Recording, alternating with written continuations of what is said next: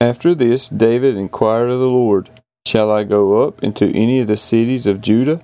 And the Lord said to him, Go up. David said, To which shall I go up? And he said, To Hebron. So David went up there, and his 2 wives also, Ahinoam of Jezreel, and Abigail the widow of Nabal of Carmel. And David brought up his men who were with him, every one with his household. And they lived in the towns of Hebron. And the men of Judah came, and there they anointed David king over the house of Judah. When they told David, it was the men of Jabesh Gilead who buried Saul, David sent messengers to the men of Jabesh Gilead, and said to them, May you be blessed by the Lord, because you have showed this loyalty to Saul your Lord, and buried him.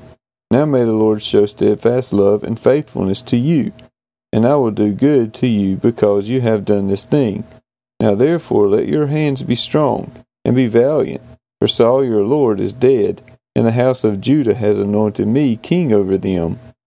But Abner the son of Ner, commander of Saul's army, took Ishbosheth, the son of Saul, and brought him over to Mahanaim.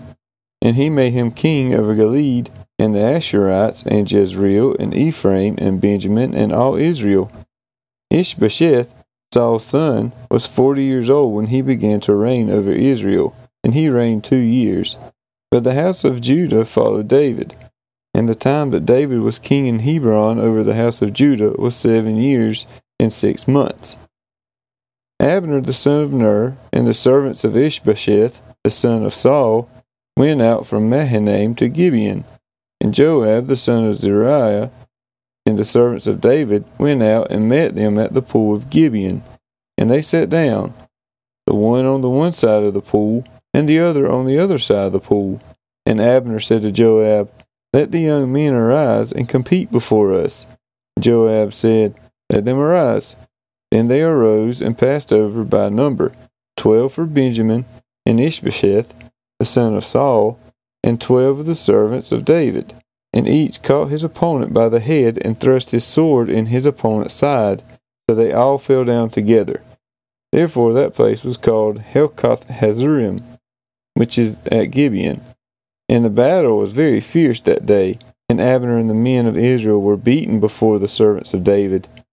And the 3 sons of Zeruiah were there, Joab, Abishai, and Asahel. Now Asahel was as swift of foot as a wild gazelle. And Asahel pursued Abner, and as he went, he turned neither to the right hand nor to the left from following Abner. Then Abner looked behind him and said, Is it you, Asahel? And he answered, It is I. Abner said to him, Turn aside to your right hand or to your left, and seize one of the young men, and take his spoil. But Asahel would not turn aside from following him. And Abner said again to Asahel, Turn aside from following me. Why should I strike you to the ground? How then could I lift up my face to your brother Joab? But he refused to turn aside. Therefore Abner struck him in the stomach with the butt of his spear, so that the spear came out at his back. And he fell there and died where he was. And all who came to the place where Asahel had fallen and died stood still. But Joab and Abishai pursued Abner, and as the sun was going down, they came to the hill of Ammah, which lies before Giah on the way to the wilderness of Gibeon. And the people of Benjamin gathered themselves together behind Abner, and became one group, and took their stand on the top of a hill. Then Abner called to Joab, Shall the sword devour forever? Do you not know that the end will be bitter? How long will it be before you tell your people to turn from the pursuit of their brothers? And Joab said, As God lives, if you had not spoken, surely the men would not have given up the pursuit of their brothers until the morning. So Joab blew the trumpet, and all the men stopped and pursued Israel no more, nor did they fight any more. And Abner and his men went all that night through the Arabah. They crossed the Jordan, and marching the whole morning, they came to Mahanaim. Joab returned from the pursuit of Abner, and when he had gathered all the people together, they were missing from David's servants 19 men besides Asahel.